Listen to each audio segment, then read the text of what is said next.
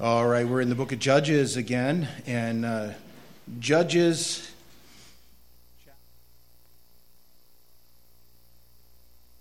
on Jephthah. We started that last time we met, and we said it would be at least a two-part series here with Jephthah, and we are in that second part here today. And I just wanted to start off by using an illustration, and there was a story, it goes like this. There was a wealthy man who made his fortune in the oil industry, and one day he got really sick, and he lay on his deathbed, and his pastor came to visit him, and the man said, "Pastor, if I am healed, I will give $1 million to the church." Well, sure enough, the man recovered from his illness, and about 3 weeks went by, and the pastor showed up at the man's house, and he said, back 3 weeks ago when you lay dying on your deathbed, he said you made a promise that you would give $1 million to the church if you were raised up. And he says, I haven't seen anything yet. And the man shook his head, and he says, wow. He says, I said that? He says, I must have been really, really sick. And that sometimes is the case, isn't it? That we make a vow or a promise or something more kind of flippantly and not with the regard or due regard for all the consequences of that. And I don't know if that story is true or not. I just know that there are probably many, many occasions where people make a quick vow before the Lord or before others and really don't intend to ever fulfill that outside of the moment that they make the vow. Sometimes I don't doubt people make sincere vows, but sometimes a week or two goes by and it's become history and forgotten about and all of that. Well, today we're going to talk about vows, and we're going to talk particularly about the vow of Jephthah. Now, I have verses 1 to 11 there on the slide. I meant to update that. It's actually in the end of the chapter. We're going to pick it up around verse 27 when we do. But you remember the time of the judges, right? That's what we're in. We're in this period of history of Israel, about 400 years, and it covers these events. And by the way, a contemporary book to the book of Judges. If you guys are there Wednesday nights, we've been looking at a survey of the Bible. Anybody remember what book is contemporary with the time of the judges? Ruth, exactly. So the very next book coming up, which we've covered recently anyways, but that book of Ruth covers that time frame. And you know from the book of Ruth that people were not following the Lord with their hearts the way they should. Now, there's both sides of that, because the book of Ruth, for example, is really all about the love story of how God took a Moabite woman who had no promise in Israel, and by the very fact that she identified with the God of Naomi and the God of Israel, she was grafted in by grace. And I would just say this, that in our unbelief and times of unbelief and times of wandering and all of those things, God is still faithful to dispense grace. And I'm thankful for people like Ruth and others that are mentioned, and they're sort of bright lights in a very dark time. As you know, Judges 21-25 talks about the sort of the commentary from God's perspective. It says, in those days there was no king in Israel. Everyone did what was right in his own eyes. And may I say that appears to be where we're at today in modern day Western culture. We are doing what is right in our own eyes, and it's not necessarily at all right with what God has laid out. And the further we become illiterate in the scriptures and the Bible and further away from God's word as a society, the darker it will get. But there's bright lights in those that choose to live for the Lord in spite of that. And I think, like anything, when you're in a very dark room and you light just a little candle or anything like that, it dispels darkness, doesn't it? And it stands out. It really stands out. And I think today is a day to shine the light of Christ as never before, really. And in my generation, the Christians that are following the Lord stand out. May you and I be those kind of Christians today. May we be like that. Well, we're going to talk about Jephthah and talk a little bit about what he did in passing. And I don't know what your Bible titles it as, but sometimes it's just the vow of Jephthah. my Schofield Bible here says Jephthah's tragic vow, and that's sort of what it implies here. And to set the stage on this, before I read the next part, if you read from where we ended last week in verse 11 up to about verse 27, you'll find this dispute over land. And by the way, that's a dispute in that area of the world that has gone back all the way times before the time of Abraham. And that was no exception here. When Israel came into the land, God divided the land up, told them what they were to have, and this is after the conquest of Joshua. And they didn't lay claim to certain lands. I mean, matter of fact, the land of Ammon, which is modern-day Jordan in that realm, was not laid claim to them, and they didn't try to claim it. But yet the Ammonites, who were inhabiting that land of what was Moab and the land of Ammon, those people were worried that Israel would come and take their land.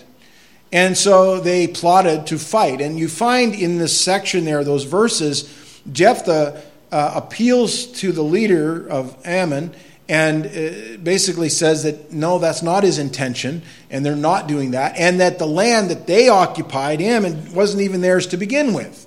It was the land of Moab. And so there's this dispute over land. And you see Jephthah, who is a man of faith, but a man who also tries, in this case, to first and foremost exercise a peaceful resolution.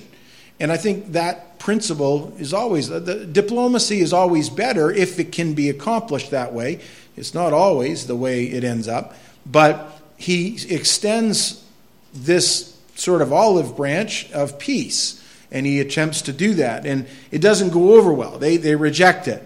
And there's going to now be a war. And Jephthah knows that. And he knows that there's going to be conflict. And so we pick that up in verse 27. It says, "Therefore I have not sinned against you, but you wronged me by fighting against me. May the Lord, the judge, render judgment this day between the children of Israel and the people of Ammon." That was the culmination of the whole matter. He basically leaves it with the Lord. And he says, if you come to war with us, remember, you're fighting against God.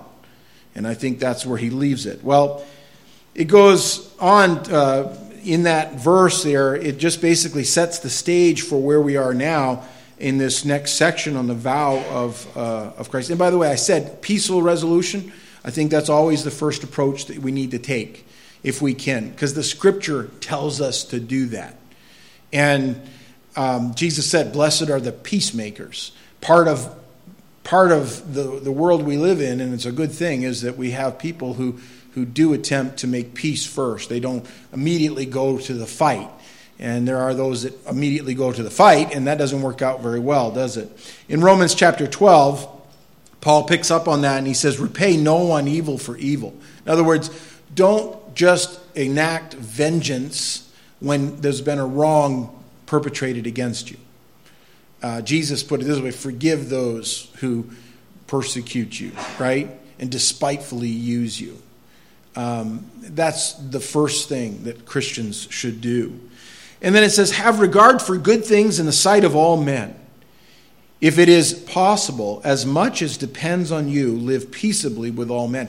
I think in Judges chapter 11, you see Jephthah attempting to do that. He really doesn't want to go to war with Ammon, but he ends up in a war, and that comes to his door. Paul goes on to say, beloved, do not avenge yourselves, but rather give place to wrath. In other words, put it aside, for it is written, vengeance is mine, I will repay, says the Lord. And that's what Judges 11:27 says, that God will have his way. He is the great judge. And it says, therefore, if your enemy is hungry, feed him. If he is thirsty, give him a drink. For in so doing, you will heap coals of fire on his head. Do not be overcome by evil, but overcome evil with good. In other words, we live on a higher plane. We, as believers, we are to not just go out and commit an evil deed to enact vengeance against evil. That's not what we're to do. We're to rely on what God has put in place and to overcome with good. And again, I won't read it, but Matthew chapter 5, in the Beatitudes there, Jesus teaches on this same thing.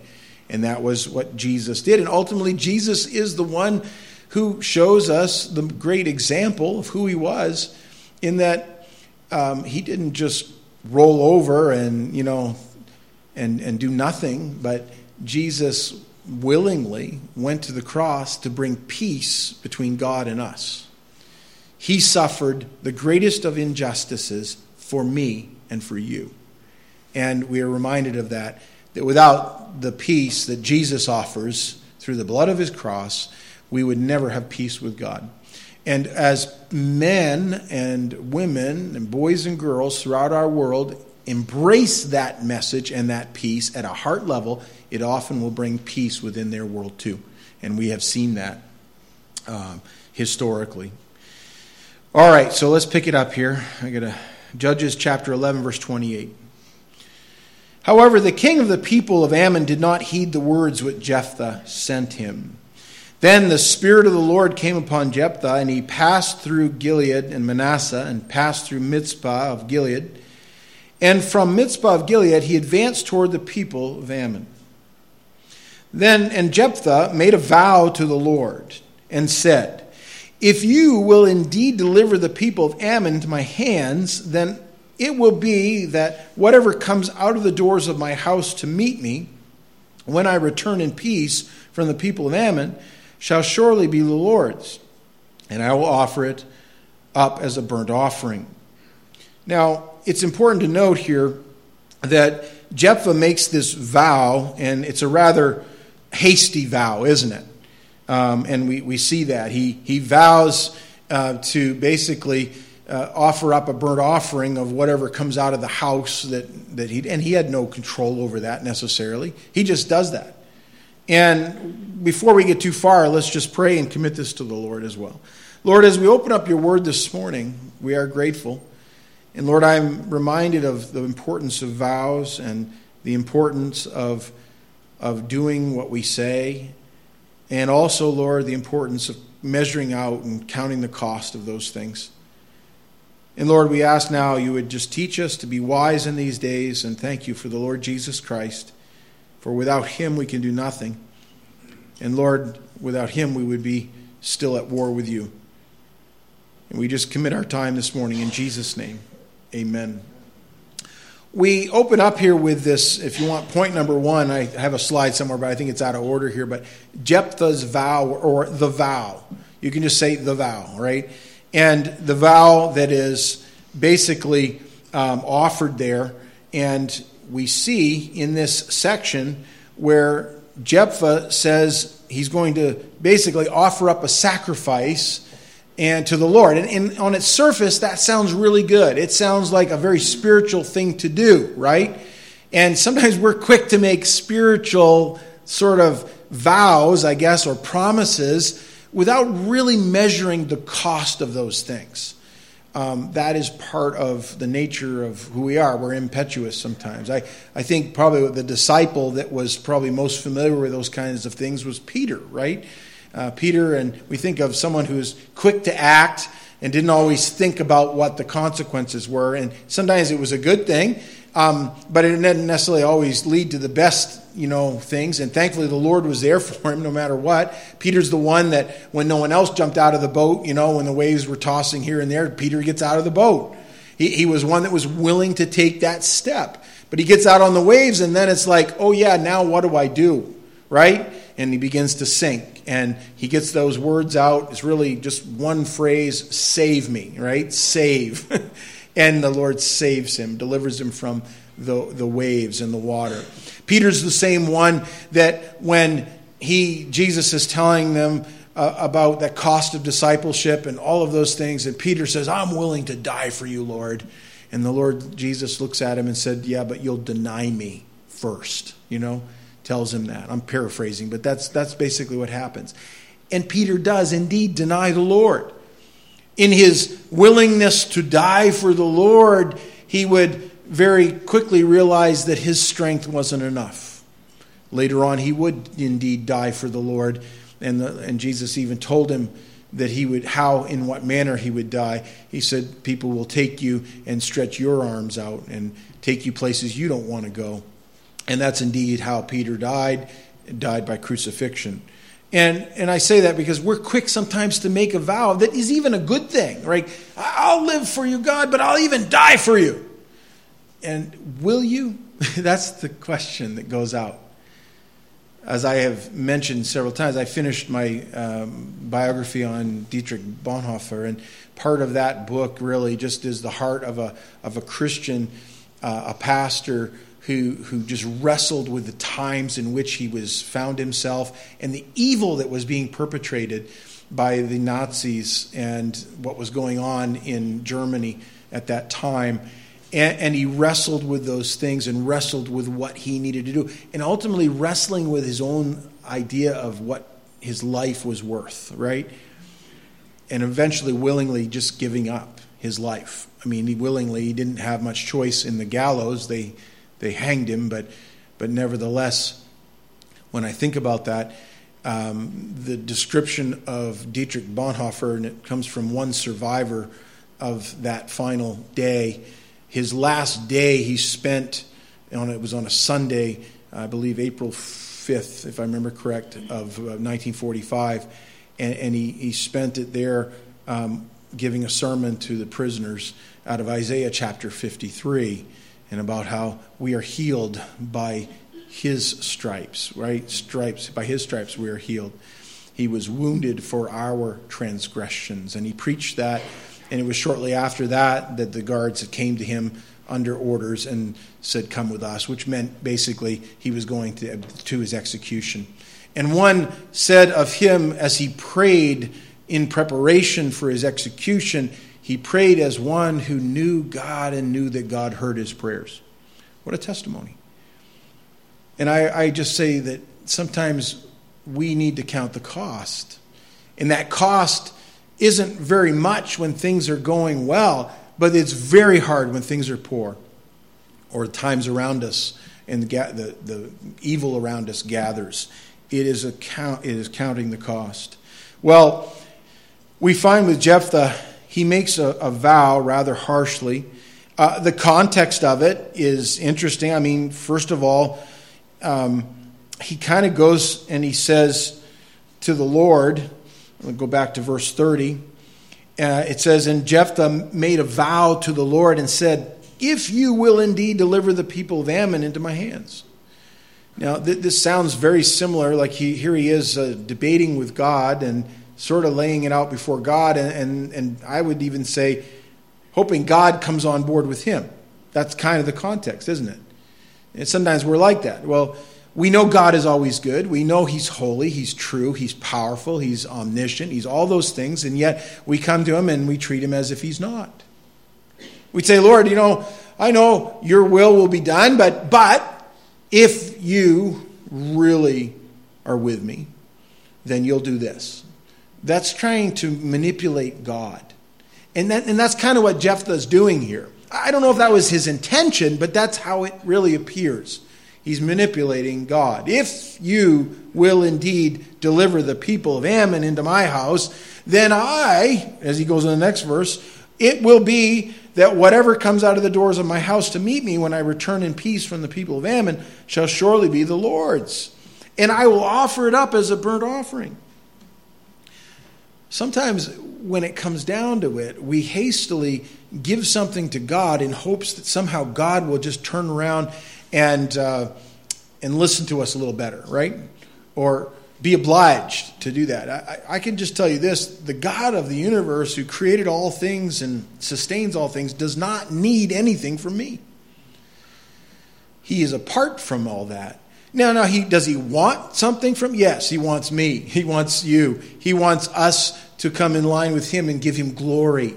He's the only one that's due that glory. And a life lived for him brings glory. But it's very easy to just say, "Well, Lord, I'll give you $1 million if you'll raise me up." And then you get raised up and you go, "Oh, that's expensive. Maybe I should do something else." It was like the story of the farmer. And he came in one day, he was just rejoicing. He came in from in the morning, his wife had prepared breakfast, and he's all happy. And she said, "Dear, what's so good?" He said, "Oh, last night," he said, "that cow that was to deliver gave birth to twin calves." And he says, wow. He says, that is amazing. And he says, I tell you what, God has just blessed us, and I'm going to give one of those calves to the Lord. And so the calves, did what they did, and they began to get stronger. And then one of the calves got sick and died. And one morning the farmer comes in, and he's all sad. And his wife says, what's the matter? And he says, well, today the Lord's calf died.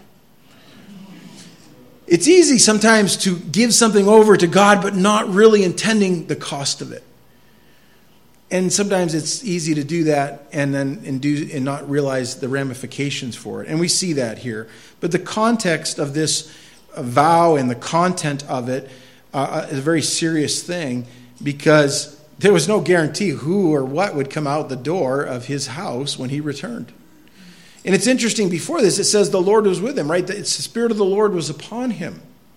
I don't think he had to make a vow. God didn't tell him make a vow. God didn't say, hey, Jephthah, you need to make a burnt offering. And by the way, God had a process for that. It was to be done in the tabernacle. It was to be done by priests. It was to be done in a way that God had already orchestrated and ordered and given rules about. And all of it pictured a greater sacrifice who was yet to come, which would be Jesus himself, Messiah, the anointed one. And we see that pictured. Well, vows are important. God takes note of them. And I believe that to this very day, vows are extremely important. In the book of Deuteronomy, there's a warning given. It says, when you make a vow to the Lord your God, you shall not delay to pay it. For the Lord your God will surely require it of you, and it would be sin to you. In other words, sin if you don't do the vow. But if you abstain from vowing, it shall not be sin to you. Sometimes it's best not to vow. That's really what it is. That which has gone from your lips you shall keep and perform, for you voluntarily vowed to the Lord your God what you have promised with your mouth. And my friends, I would just dare say that is probably one of the things that man does the best, is break vows. How many of them have been sworn into an office of authority or something with their hand on a Bible and then said, I will perform the duties of my office the way I should, and then they go do everything but. Or how many have come to the front of a church somewhere and said, till death do us part, and then have broken those vows. That happens, and I'm not excusing any of it. But I'll tell you, there's probably not a person in this room that hasn't broken a vow somewhere in their whole time. And if you haven't, amen. But I'll tell you, it's easy to make a promise, whether small or great, and then not fulfill it in the way we should. Beware of that. God warns us. He says the same thing in the book of Numbers. If a man makes a vow to the Lord or swears an oath to bind himself by some agreement, he shall not break his word. He shall do according to all that proceeds out of his mouth.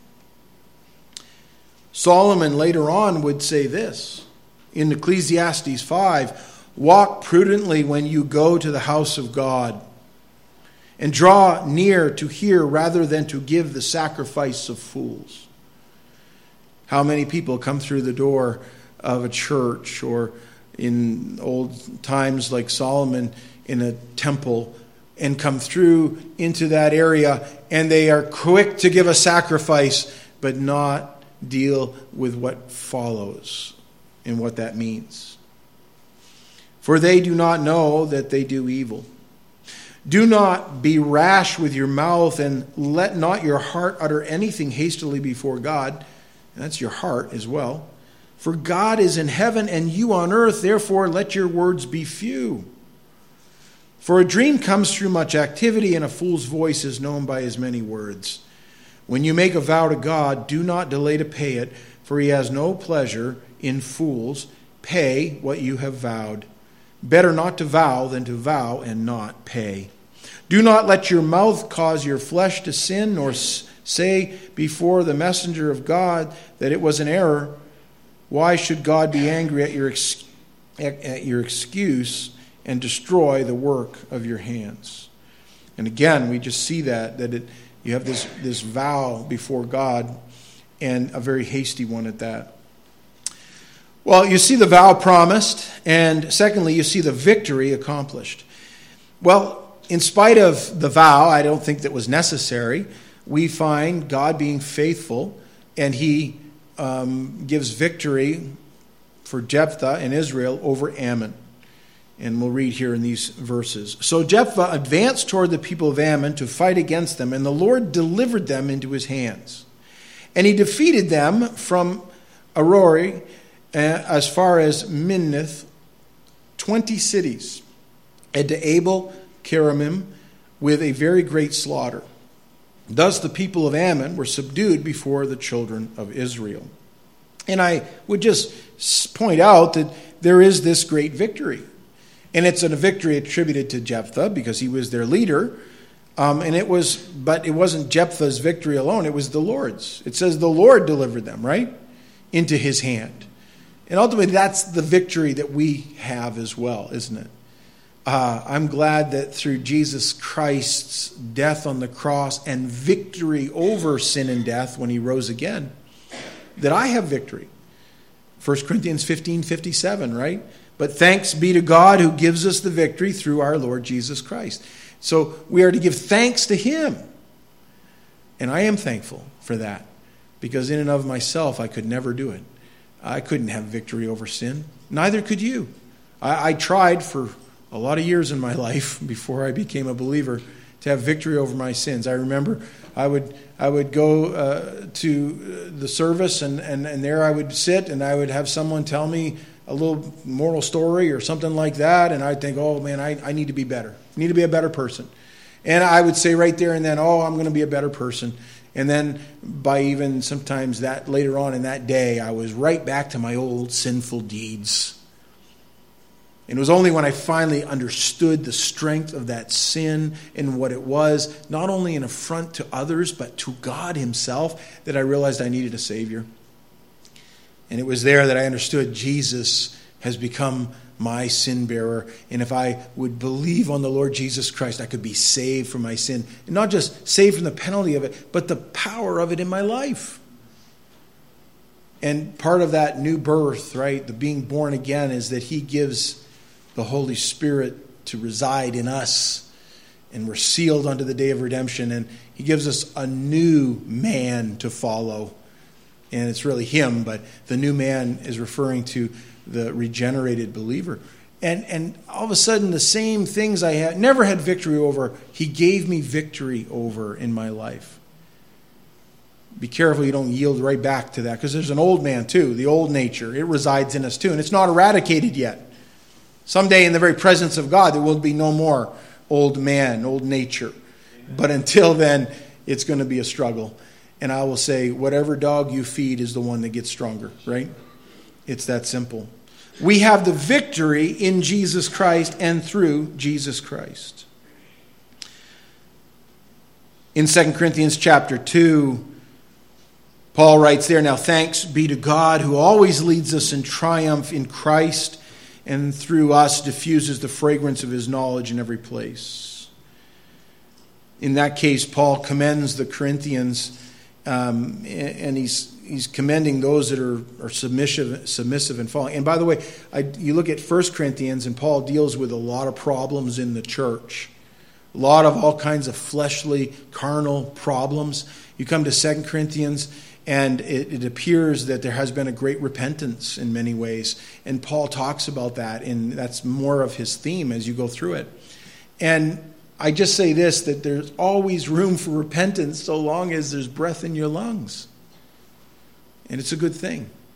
And God can take what stunk, and that's what sin does, it just stinks, and he can make a beautiful fragrance out of a righteous life, out of someone submitted to Jesus Christ. He diffuses the fragrance of his knowledge in every place. There's something very powerful when believers are right with God. Wherever they go, they leave a trace of their spiritual fragrance. It's a good thing. Wherever you go, do you make it better or worse? Now, I can say this, for those that reject it, it's not the fragrance of life, but the fragrance of death, isn't it? Because their sin abides on them. But for us who follow him, we know that there is life. 2 Corinthians chapter 10, Paul talks about glory, and the glory is not in us, it's in him. It says, we, however, will not boast beyond measure, but within the limits of the sphere which God appointed us, a sphere which especially includes you, for we are not overextending ourselves as though our authority did not extend to you. For it was to you that we came with the gospel of Christ, not boasting of things beyond measure.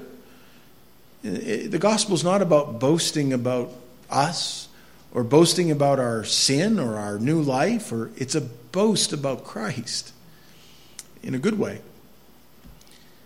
That is, in other men's labors, but having hope that as your faith is increased, we shall be greatly enlarged by you in our sphere.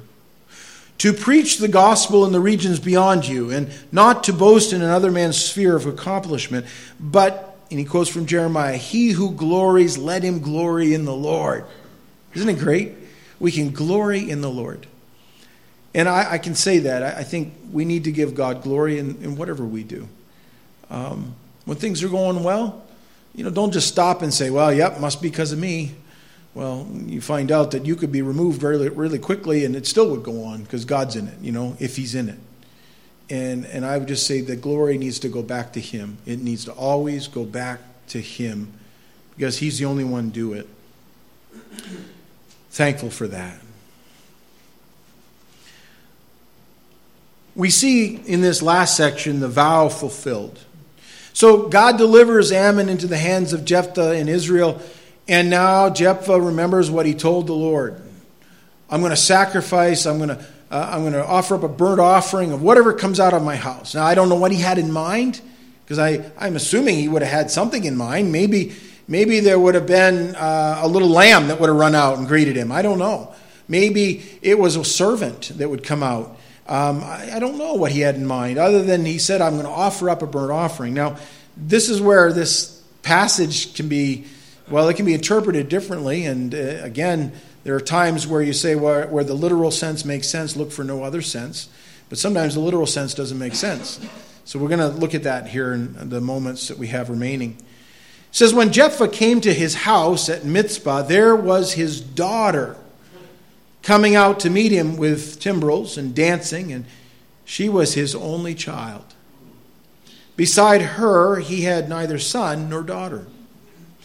And it came to pass, when he saw her, he tore his clothes and said, Alas, my daughter, you have brought me very low. You are among those who trouble me, for I have given my word to the Lord, and I cannot go back on it. So she said to him, My father, if you have given your word to the Lord, do to me according to what has gone out of your mouth, because the Lord has avenged you of your enemies, the people of Ammon. Then she said to her father, Let this thing be done for me. Let me alone for 2 months, that I may go and wander on the mountains and bewail my virginity, my friends and I. And so he said, Go. And he sent her away for 2 months, and she went with her friends and bewailed her virginity on the mountains. And it was so at the end of 2 months that she returned to her father, and he carried out his vow with her, which he had vowed. She knew no man. And it became a custom in Israel that the daughters of Israel went 4 days each year to lament the daughter of Jephthah the Gileadite. Now, reading this on the surface, I would say it does sound like he said to the Lord, Jephthah said, I'm going to offer a burnt offering of whatever comes out of my house. And his daughter comes out, and he was bound by that vow to go and to offer his daughter a burnt offering. And in the strict rendering of the text, you could come up with that. I lean differently and with others, and this has been a theological debate from the ages, right? What did Jephthah actually do? And the bottom end of the end of the text doesn't tell us exactly the outcome, other than it says that she bewailed her virginity, and that, in other words, the part of the vow that he made is that she would never have children. In other words, would not have offspring unto him, and she's his only child. And so in doing so, Jephthah himself would not have children or have other grandchildren through him. And it's quite a vow to make and then to perform, to know that your line is now going to be cut off. And Jephthah knows that he's made a vow to God, and it's important to keep that vow. I'm under the inclination that he didn't offer his daughter as a burnt offering, but rather offered her in the service of the tabernacle. And that was a common practice, from my understanding. I say common, not super common, but it was a practice by where women would serve as servants at the door of the, outside the tabernacle in the rituals that went on there. And we know that from other portions of Scripture that talk about that.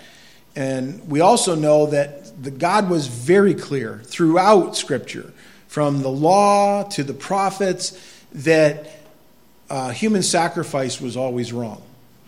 And so I don't think God and Jephthah as well would have, or the priests in the tabernacle would have accepted a human sacrifice. I just lay that out, because it would have been in violation of the law. It would have been in violation of very clear command that God had given under Moses. And then later that's reiterated in like the book of Jeremiah and other places where other pagan nations around Israel did that. They were not to go near that. In the book of Leviticus, in chapter 18, verse 21, it says, "And you shall not let any of your descendants pass through the fire to Molech." Now, Molech was this false god of the Moabites, the Ammonites, and others. And it basically was an idol in its, a golden image. And my understanding is that they would actually heat that up in a fire, and the outstretched arms of Molech would be out like this, and they would offer children to Molech in the burning arms of this idol. Hideous what went on. And yet, they were commanded in Israel, don't even do that. Don't go near that. You are never to put your children or your descendants into that. In Leviticus chapter 20, "Then the Lord spoke to Moses, saying, Again, you shall say to the children of Israel, whoever of the children of Israel or of the strangers who dwell in Israel, who gives any of his descendants to Molech, he shall surely be put to death. The people of the land shall stone him with stones. I will set my face against that man and will cut him off from his people, because he has given some of his descendants to Molech to defile my sanctuary and profane my holy name." So God viewed it as defilement and profanity to do such a thing in his holy place, the tabernacle. And if the people of the land should in any way hide their eyes from the man when he gives some of his descendants to Molech, and they do not kill him, then I will set my face against that man, against his family, and I will cut him off from his people, and all who prostitute themselves with him to commit harlotry with Molech.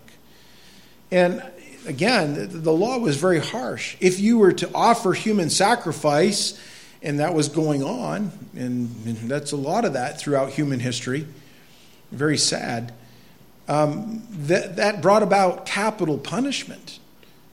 Whoever did that was to be killed. Now think about that. That's a pretty harsh thing. We do not see evidence of that in Jephthah, in his life, nor in his daughter's life, but rather I believe that when Jephthah sees his daughter coming through the door, and he says, "Alas, my daughter." The word "alas" means sort of like, oh, it's a groan, an audible groan that comes out. And he says, "I've been brought low," means literally to be brought to his knees.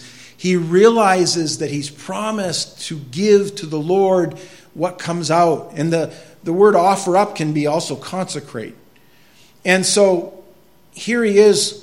He says, I've said to the Lord, I'm going to consecrate whatever comes out of the house. And here comes his daughter. And he says, I'm going to consecrate my daughter to the Lord. And I do believe that the provision of that was to give her to the use of those priests and others in the tabernacle to help in the services of the tabernacle. And that's what they were to do. They were to be servants. And when he did that, he's brought low, Because he realizes everything he just said and did so easily has really made his life change forever, right? He's not going to have descendants that come from him not through that daughter. And she bewails her virginity. She doesn't bewail the end of her life. The idea is that she understood that she would be a virgin because she'd never get married. And in a time when arranged marriages were everything, the father would never arrange a marriage for her because he had consecrated her to the Lord as a servant. So I think that makes sense. I'm not trying to lighten it. The other option would be hard to reconcile with Scripture exactly in that way. It doesn't mean that the Bible doesn't record the bad things that man do. He does. The Lord records all things. But we do see that in the keeping with the type, there was provision for a burnt offering, but also for someone to be offered to the Lord in that burnt offering on behalf of them. For instance, Isaac and Abraham, right?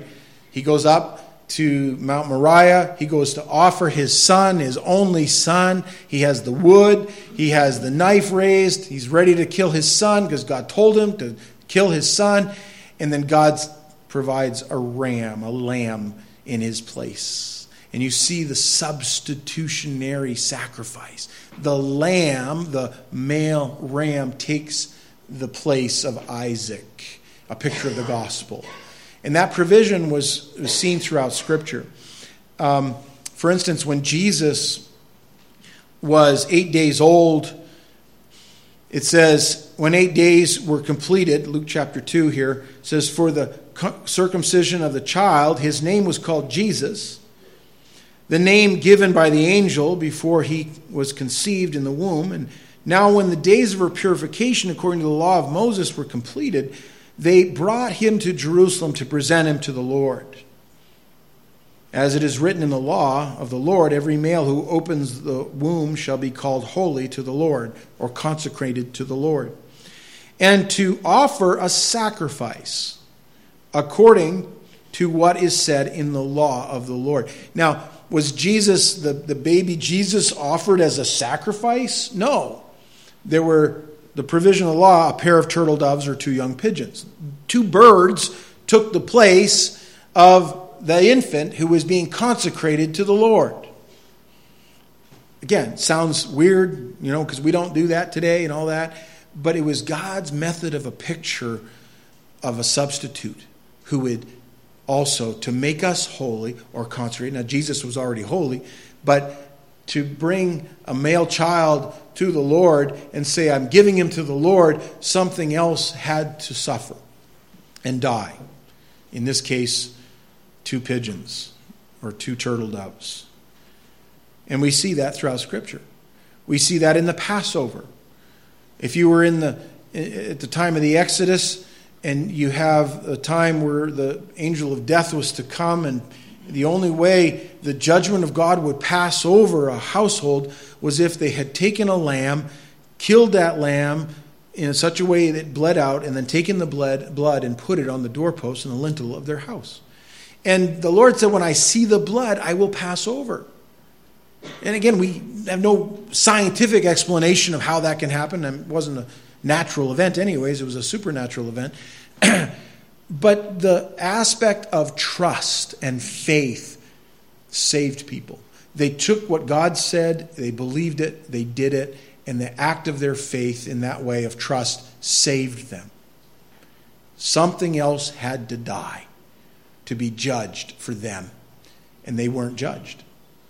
And again, throughout Scripture you see that ultimately fulfilled in Jesus Christ, who took your place and my place at the cross.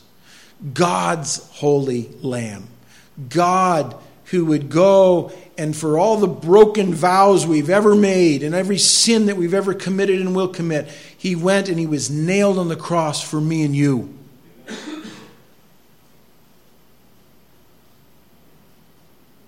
I do believe that Jephthah's daughter pictures for us really that which is to be offered to the Lord in the sense of a sacrificial service. And the New Testament picture of that is in Romans chapter 12, verse 1. Paul writes here, I beseech you therefore, brethren, by the mercies of God, that you present your bodies a living sacrifice. Not a burnt offering, but a living sacrifice. Wholly acceptable to God, which is your reasonable service. In other words, we are not our own. We are His. And when we come to that, it's that cost of discipleship and understanding that in reality, it's the idea of taking up your cross and following Him. When Jesus talks about taking up our cross and following Him, prior to that, He says we need to deny ourselves. Look what He says in Matthew 16:24. Then Jesus said to His disciples, if anyone desires to come after me, let him deny himself. When Jephthah offered his daughter for the service of God, he was denying himself. Every hope that he ever had as that little child had bounced on his knees over the years and then grown up into a young girl. And every bit of hope he had as a father to see grandchildren come and their descendants and the hope of a name being passed on was cut off. It was a very serious matter. No wonder there was great sadness and it brought him to his knees. No wonder she wailed in the sense of mourning for her virginity and that she would be a virgin, never being married, and she herself would never have children or grandchildren. Because of a vow taken lightly, maybe. But a serious vow. A vow made lightly. It wasn't taken lightly, it was made lightly. He says, let him deny himself. That's the hardest part of discipleship, isn't it? Following the Lord is denying ourselves. Denying ourselves in a world that says it's all about you. We are in the selfie generation, right? Everything's about me. And no, it isn't. It's about Him. It's about the glory of God. And we need to deny ourselves. And that sometimes requires us to do harsh things. It may require us to go from the comforts of where you live now to a very harsh climate somewhere else where you're living in a jungle climate or something like that. Huh? We have missionaries that are raising support right now, the Raychards, who are planning in God's will to go to Papua New Guinea.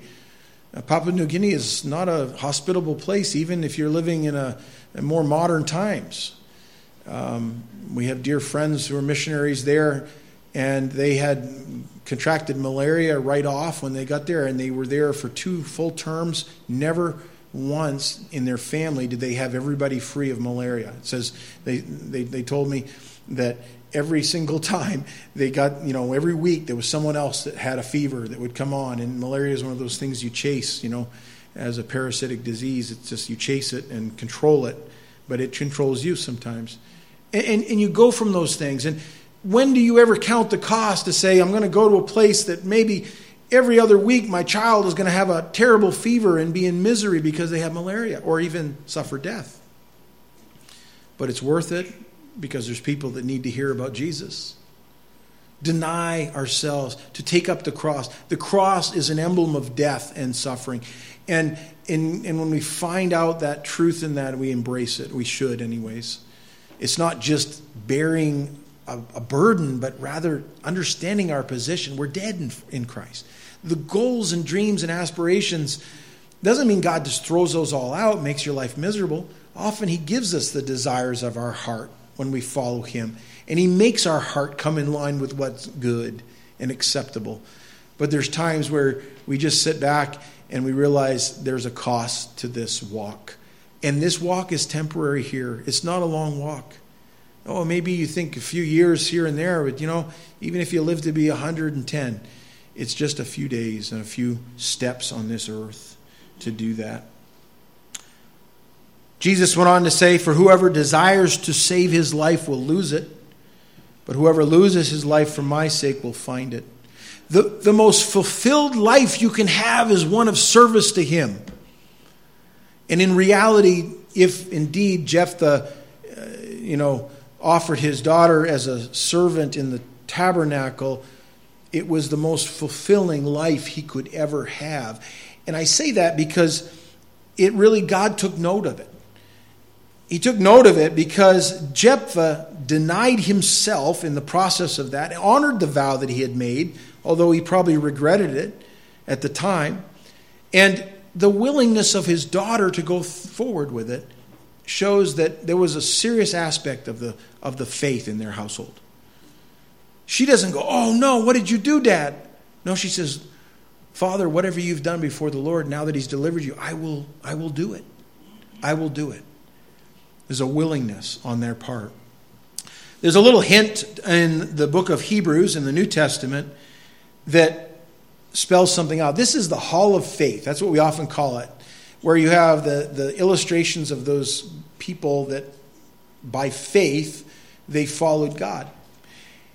And I always found it hard to reconcile that in verse 32 of Hebrews 11 it says, and what more shall I say, for the time would fail me to tell you of Gideon and Barak and Samson and what's the next one? Jephthah. How in the world did Jephthah end up in Hebrews chapter 11? I don't think it's because he sacrificed his daughter as a burnt offering. I think it's because he ultimately gave himself over to God and others, and he followed God in faith. The name that was going to be cut off if he had sacrificed his daughter, because remember the law said your name's to be cut off. It's not cut off. It's in the Bible forever. Aren't you glad that no matter what you did as an offense to God, there's grace and mercy and forgiveness through Jesus Christ? Amen. And aren't you grateful that there's a name that you now have? It's really the name of Christ stamped on you as a Christian. And you know what? He gives us a name that's eternal. A new name. Your name won't be cut off. If you don't have children in this world, whatever, if you're following the Lord, it's forever. Isn't that great? And I'm so thankful for that. Let's live for the Lord today. Let's be careful what we vow. But let's also take vows seriously as well. Lord, we are grateful for your word. And Lord, I pray as we consider these things today that, Lord, you would just again teach us as only you can to honor you in all things and to understand that there's a serious aspect of discipleship in the following of Jesus Christ. It's not easy, but it's worth it. And Lord, I thank you for Jephthah and the fact that he's written down in the book of Hebrews as a man of faith. And Lord, I thank you that you are God and you are the one who is able to be lifted up in the midst of a very dark time. And help us to be people of this book, people of you that would follow you with our whole hearts. We ask this in Jesus' name and for his sake. Amen.